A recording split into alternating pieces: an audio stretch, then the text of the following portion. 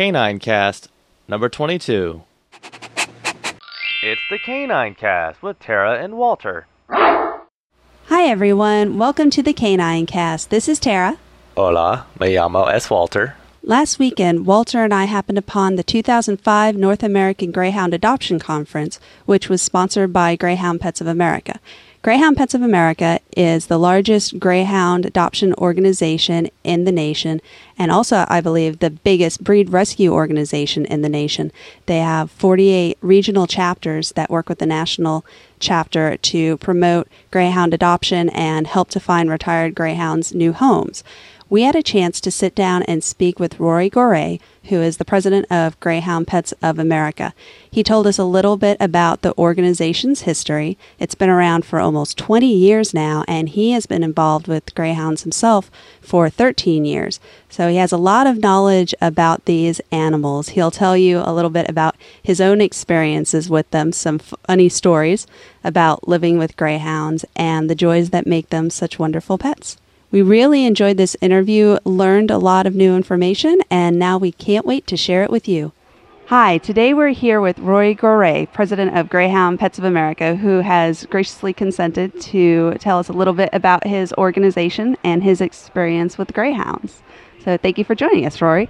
Oh, thank you. It's a pleasure to be here with you today to tell you about this most remarkable breed that I'm privileged to be able to work with. Greyhounds are just a wonderful dog to work with, and I am actually the president of Greyhound Pets of America, the world's largest single breed adoption program. So it's a pleasure to be here with you and talk a little bit about what we do and about this wonderful dog. Terrific. It's a pleasure to have you. So if you would like, would you please share with our listeners a little bit of the history of Greyhound Pets of America and your role as president, what you do with the organization? Sure. Greyhound Pets of America was founded in 1987 as a nonprofit organization. Our sole mission is to find loving homes for retired racing greyhounds.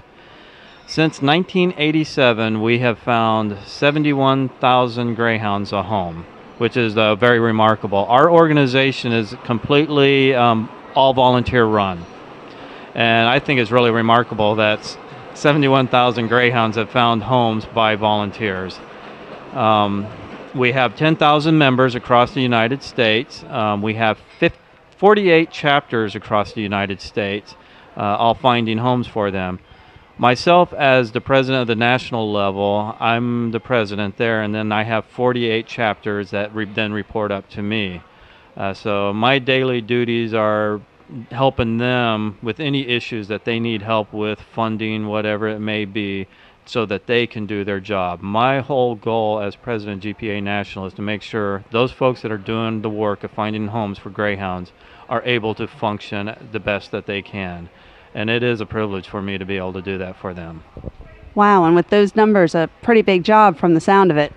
It can be a lot of emailing, a lot of IMing, and a lot of voicemails that I have to respond to. On a daily basis, I'm sure. So you're actually here for a conference with Greyhound Pets of America, correct? That's correct. This is our annual conference. We have our national board meeting during this time.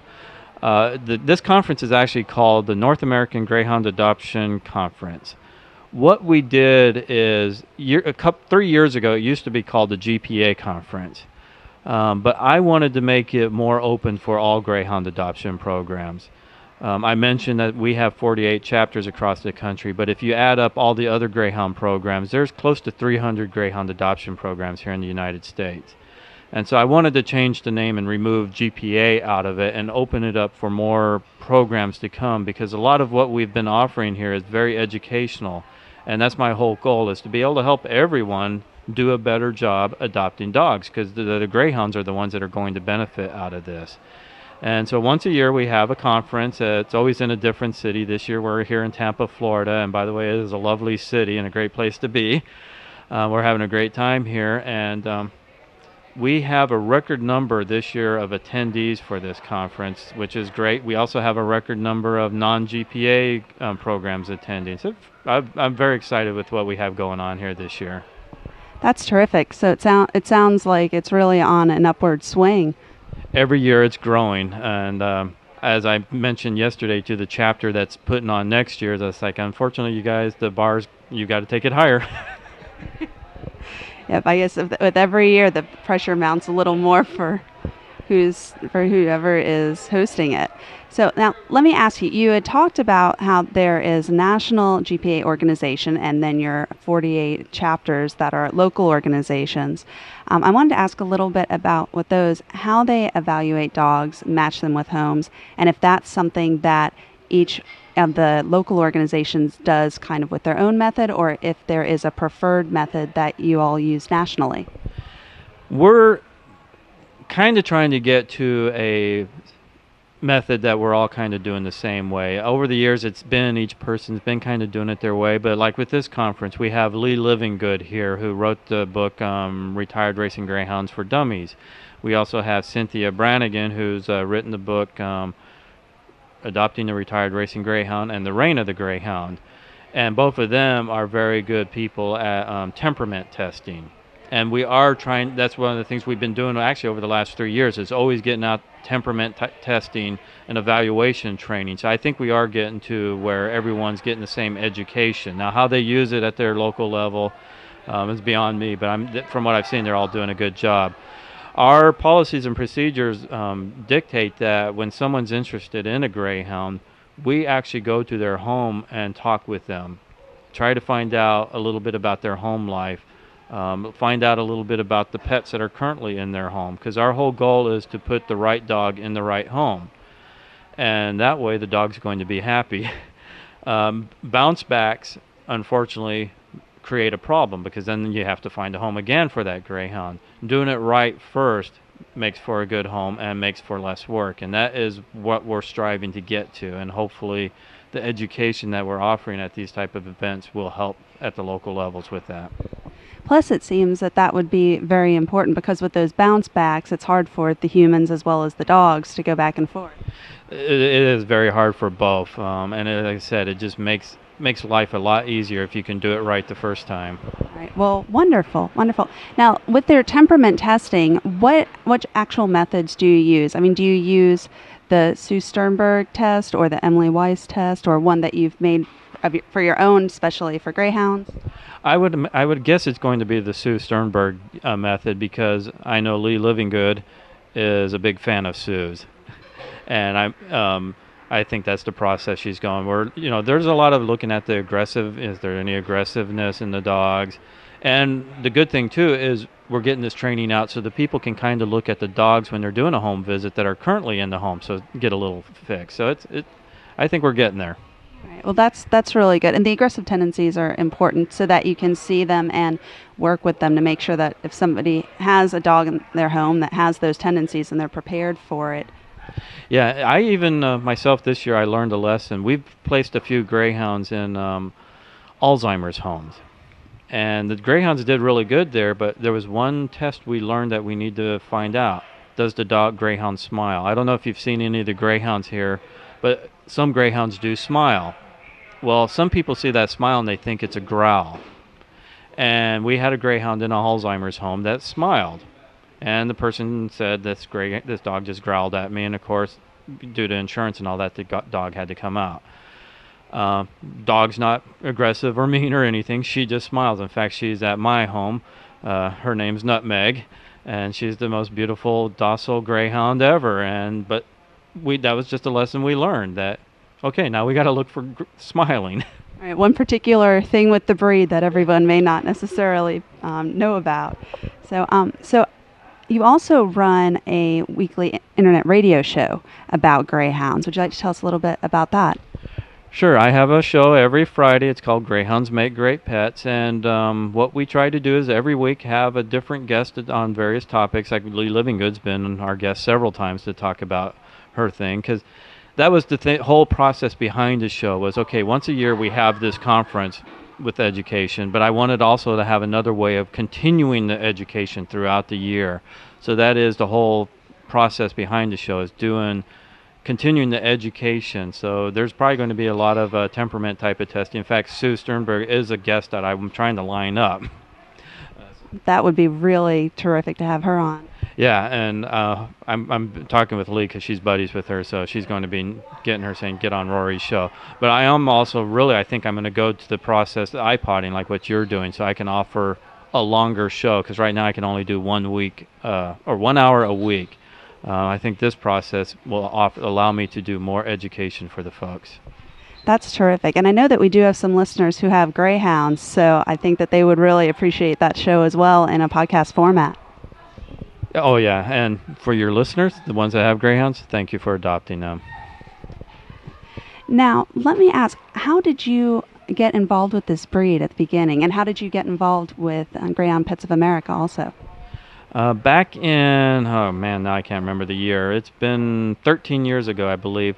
My wife and I lived in San Diego, California, and we went to Balboa Park for a Christmas function. I think it was a Christmas on Parado.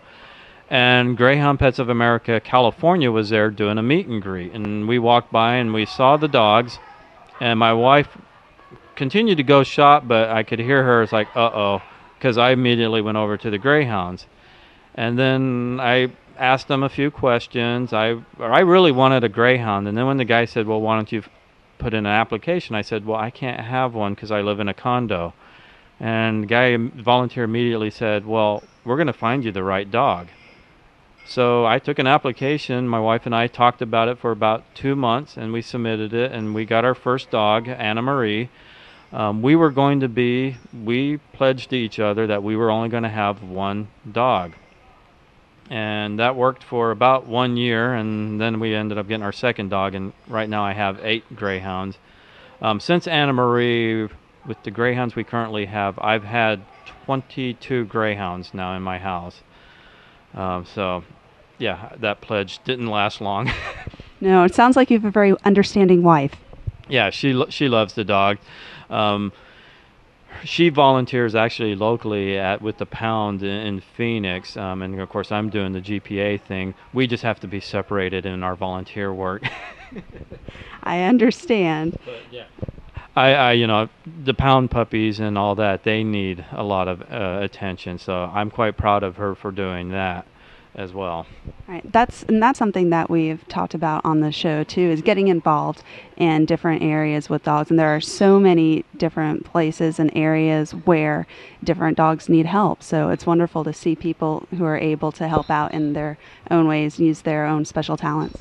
Yeah, volunteers, no matter what it is, it's what makes us what we are. And if it's just a shelter or some pure breed organization, if you've got the time, please volunteer for them. They can need it, and let them know what you're an expert at. If you're an expert at something and you like doing that in your off time, they could sure use you. Terrific. Now, you said that the name of your radio show is Greyhounds Make Great Pets. So let me ask you, what exactly is it about this breed that makes them such great pets? They are very docile. You look at the dog, I even thought the same thing. I said, I lived in a condo. I can't have this dog because I don't have a yard. The racing greyhound, they've done an excellent job with the breeding of them. First of all, you don't have any inbreeding on them, so you've got a very pure bred here. They're very docile. On the racetrack, they only run once every 3 to 4 or 5 days. The rest of the time, they're snoozing. It's true. They're pretty much couch potatoes. In the home, you take them out. In fact, right now where I live, I do have a yard and a doggy door. They go out after breakfast, run around, do their thing, come back in the house, and they pretty much sleep all day, all afternoon, and then go back out at dinner time and do their thing, and then they go back and sleep the rest of the time. But they are very, very gentle dog. Very, very few of them have any aggressive behaviors or anything in them, and I think that a lot of that is because of the breeding. It's been very careful of how they've done the breeding with this dog. It's just a very loving dog. They love attention. They come in the house, they're maybe like, yep, that's my couch. That's wonderful. Now, you had said that there's very little aggressive tendencies in them, and that's something that can be important for a lot of families, particularly ones with children or ones with other pets.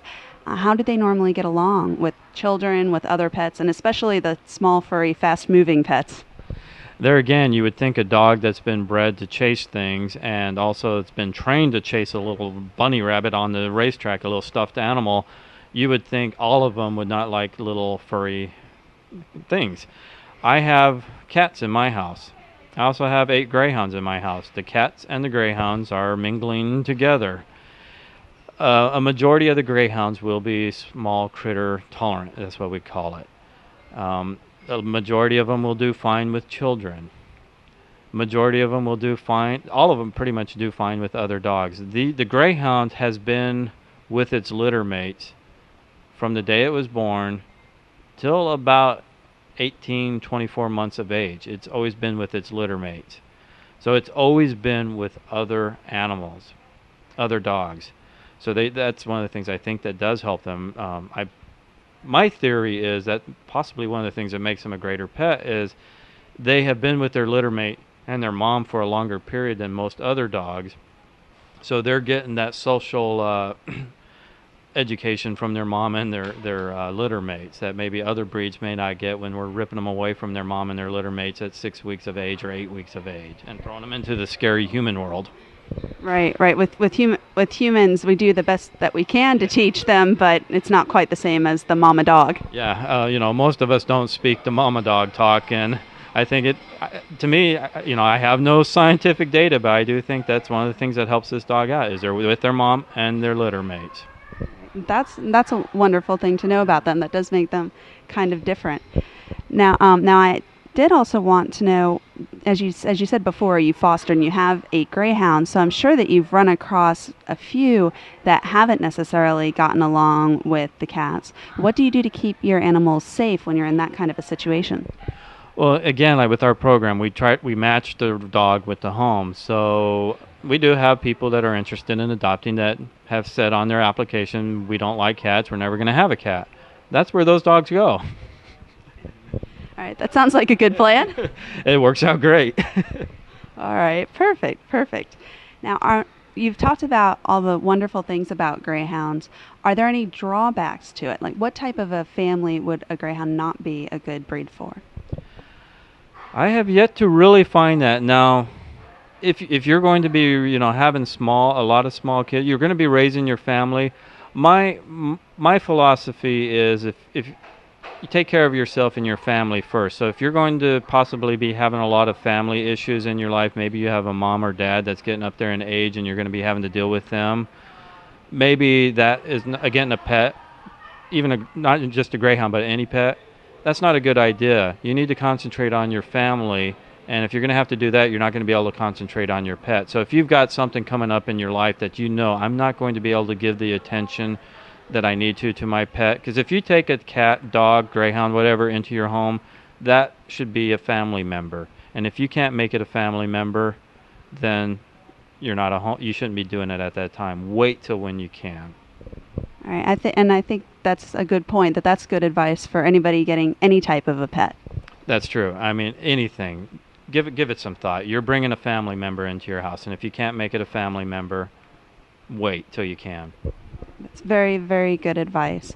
Now, would you like to share a story about any memorable experiences with one of your greyhounds or your fosters or maybe a transport?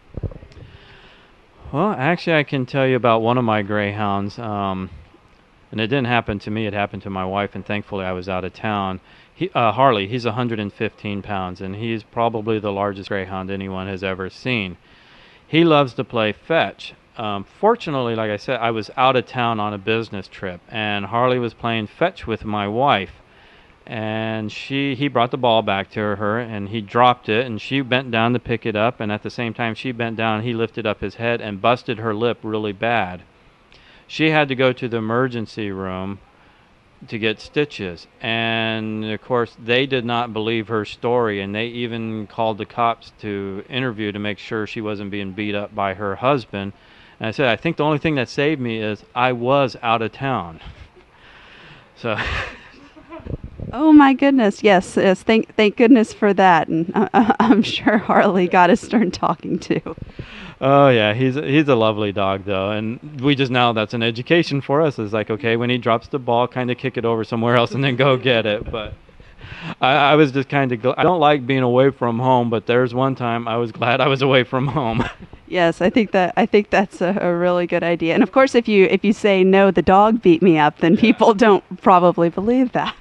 Yeah, yeah. If I had been in town and they had come to interview me, no, it was the dog. Yeah, Yeah. Okay. Okay. So now I noticed that Greyhound Pets of America has adopted a neutral stance regarding greyhound racing at tracks. And I know that there is a lot of controversy with that, and that different organizations have different stances on it. So, why has your organization adopted the position that you have? well, I believe the founders, when they set up our organization, the whole philosophy behind it was like, let's do one thing. There's other organizations that do the other things, and they do those well. Let's set up an organization that just does adoptions, and that's all we do, and that's what we concentrate on. And I think it has worked. That's all we do is adoptions, and we work with all sorts of various people. I can tell you, GPA does have members. We are made up of all sorts of people: racing people, anti-racing people, people that just care about pets and don't care about anything else. And I am really amazed at how well it has worked, and it has, the philosophy has stayed the same. And I think 71,000 adoptions speaks for itself, that they did something right when they set it up this way. And our job is just to do adoptions. There's people that their jobs are other things. I kind of think that if we tried to do other things, be more political or whatever, that maybe we wouldn't be doing adoptions as well. So I kind of like the approach of, let's concentrate on one thing, do it well, and from what I can see, it's worked. Yeah, well, it does sound like with 71,000 adoptions, that one thing you guys are doing very well. Yeah, and I keep looking at the numbers. It's like, okay, it's working. Why should we change? I think that's a very good a very good idea to work that way. Do your one thing as well as you guys do. Now, as a part of the conference, what I've seen is that the people attending today are actually going for a tour of a local track here. I wanted to ask if you've ever been on a tour and what you've found, what your experiences have been there.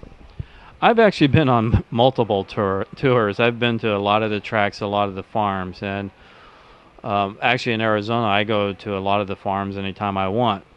As I had mentioned, on the educational experience, part of getting to know your dog, and kind of maybe if you're doing temperament testing, to maybe know, okay, why did the dog do that? You kind of need to know, how was the dog raised?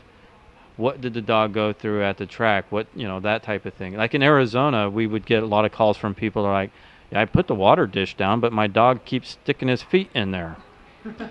Well, if you took a track tour, you would discover that because it gets hot in Arizona, after each race, they have a bucket of water there, and that's where the dog goes over and cools its feet off. So the dogs have been trained to do that.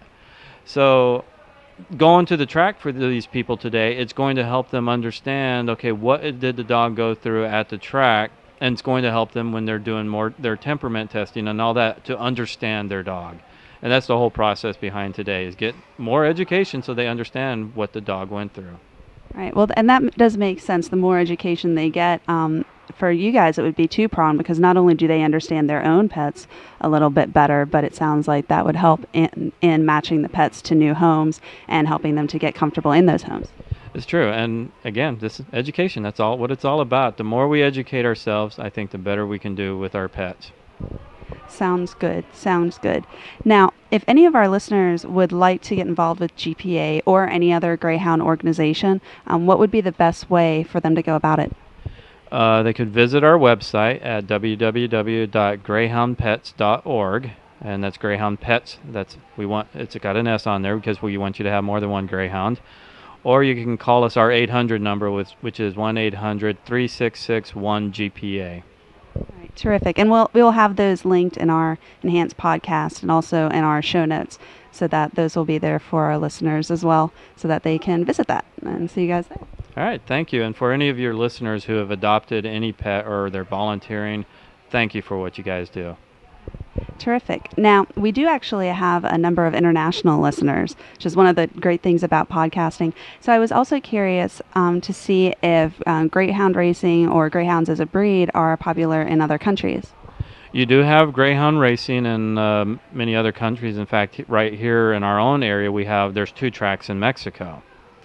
And so it's right here. You have a lot in Spain, all in the UK, and there's organizations over there that are working on that. In fact, we've been kind of talking that we've all been concentrating in our own areas, but there may become a time where we kind of need to start talking together, because it is a worldwide problem. Things that we need to work. People in the UK may be doing things that we don't know about that we could learn from, and we may be doing things that they could learn from. So we are actually kind of looking at maybe at some point in time having a conference like what we have here, but on a worldwide effort, so we can all get together and learn from each other. That would be very interesting, kind of an international education. Yeah. Because we all may be doing something that is working that we need to share with the others. Because if we can learn from each other and do a better job, again, the pets are going to be the ones that benefit. Yes, that sounds absolutely terrific. And our last question for you is, what would you like to see happen with this breed and also with Greyhound Pets of America in the future? Well, I'd like to see Greyhound Pets of America keep growing the way we have. My whole goal is to get to where every greyhound that's racing is getting a home. And that is where I want to get. That's where I'm going to keep striving to get. And until I get there, I'm not going to quit. That's terrific. Any last thoughts? If you're interested in a great pet, greyhounds might be the one you want to look at. Thank you so much for your time, Rory. We've enjoyed having you. We really appreciate it. All right, thank you. Thank you again, Rory, for taking the time to speak with us. You and your organization have done such amazing things for greyhounds. And for our listeners, you heard Rory talk a little bit about his internet radio show. I highly, highly recommend that you check that out. It'll have more information for you about greyhounds and dogs, and I think that you'd really, really enjoy it. Of course, we will be linking to that in the show notes, and if you're looking at the Enhanced podcast, then there will be a link to that for you right now. To switch gears a little bit, in Canine Cast number 10, we read the story of the Rainbow Bridge, where all of our beloved pets go when it's time for them to pass on. And we have upcoming here September 11th, which is a very meaningful day to most, if not all of us. And we have another meaningful story for you about the Rainbow Bridge. This one is specific to September 11th. So Walter's going to read that to you all now. I hope you enjoy it. And as I've said before, occasionally with a story on here, this one can be a bit of a tearjerker. Welcome at Rainbow Bridge by Alexander Theodore Bouvier, 4th-year resident. On the morning of September 11th, 2001, there was an unprecedented amount of activity at the Rainbow Bridge. Decisions had to be made. They had to be made quickly, and they were. An issue not often addressed here is the fact that many residents really have no loved one for whom to wait. Think of the pups who lived and died in hideous puppy mills. No one on earth loved or protected them. What about the many who spent unhappy lives tied in backyards? And the ones who were abused? Who are they to wait for? We don't talk about that much up here. We share our loved ones as they arrive, happy to do so. But we all know there is nothing like having your very own person who thinks you are the most special pup in the heavens. Last Tuesday morning, a request rang out for pups not waiting for specific persons to volunteer for special assignment. An eager, curious crowd surged excitedly forward, each pup wondering what the assignment would be. They were told by a solemn voice that unexpectedly, all at once, over 4,000 loving people had left Earth long before they were ready. All the pups, as all pups do, felt the human's pain deep in their own hearts. Without hearing more, there was a clamoring among them. "May I have one to comfort? I'll take two. I have a big heart. I've been saving kisses forever." One after another they came forward begging for assignment. One cozy-looking fluffy pup hesitantly asked, "Are there any children coming? I would be very comforting for a child, 'cause I'm soft and squishy, and I always wanted to be hugged." A group of Dalmatians came forward asking to meet the firemen and be their friends. The larger working breeds offered to greet the police officers and make them feel at home. Little dogs volunteered to do what they do best, cuddle and kiss. Dogs who on earth had never had a kind word or a pat on the head stepped forward and said, "I will love any human who needs love." Then all the dogs, wherever on earth they originally came from, rushed to the Rainbow Bridge and stood waiting, overflowing with love to share, each tail wagging an American flag. Thanks for reading that for us, Walter. I actually found that one a couple of years ago, and at the time it really, really made an impression on me, much like the original Rainbow Bridge did. The moment that I read the original Rainbow Bridge on the show, I knew that I wanted to also read this one when the time was right. So I'm so very, very happy that we got to share that with you. Now that's about all the time we have for tonight, and I think a little bit more too. So we're going to wrap up the show. We did a public service announcement for Noah's Wish that we will play at the end of the show. Please feel free, if you would like, to either go ahead and clip that audio from this show, or you can also download it from the website at k9cast.com. Please feel free to take that, play that in your own podcasts, or put it on your websites, or any place that you would like to go ahead and play that is perfectly fine with us. We would really, really appreciate that if you would like to do that to help spread the word about Noah's Wish. And of course, there are still so many things that you can do to get involved. They need people to help transport animals and take care of animals. So anything that you can do to get involved is so, so very helpful and so, so very appreciated, not only by the animals, but also by their owners who found themselves in some tough circumstances lately. So we'll be returning next week with some listener stories and questions like our normal formats for the show. So please continue to send those in. We also love your comments. We love hearing what you think of the show. It just absolutely makes my day when I hear a new listener tell us what they thought of the show and how happy they are to find it. It's just wonderful. So please continue to write into us and send us your pictures. We have some new listener pictures that we're putting up, and we're so excited to share those all with you, and we just love seeing those. So please send those in to us. You can, of course, also call us on our voicemail line or send us a Skype message, and we're happy to play that audio as well. So with that, I think we're going to say goodnight here, and if you haven't already, please spay or neuter your dog. It's the best thing that you can do for your furry friend. If you have a question for Tara or a comment about Canine Cast, please leave us a voice message by calling 206-338-DOGS. That's 206-338-3647. Or post a comment on our website at k9cast.com. That's the letter K, the number 9, cast.com. Hi, this is Tara from the Canine Cast Dog Podcast at k9cast.com. Have you ever wondered what happens to animals in these emergencies? We see pictures of them all over the news, but who is there to help them? What happens to the animals that cannot go along with their owners to the shelters, or the ones that escaped during the disaster? Well, the answer is there is a wonderful organization called Noah's Wish that exists for the sole purpose of helping animals during disasters.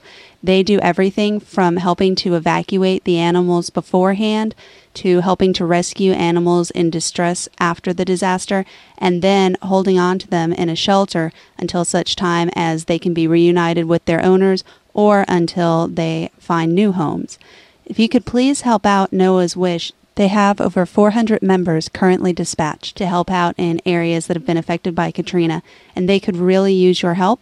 The Noah's Wish website is at noahswish.org. That's noahswish.org.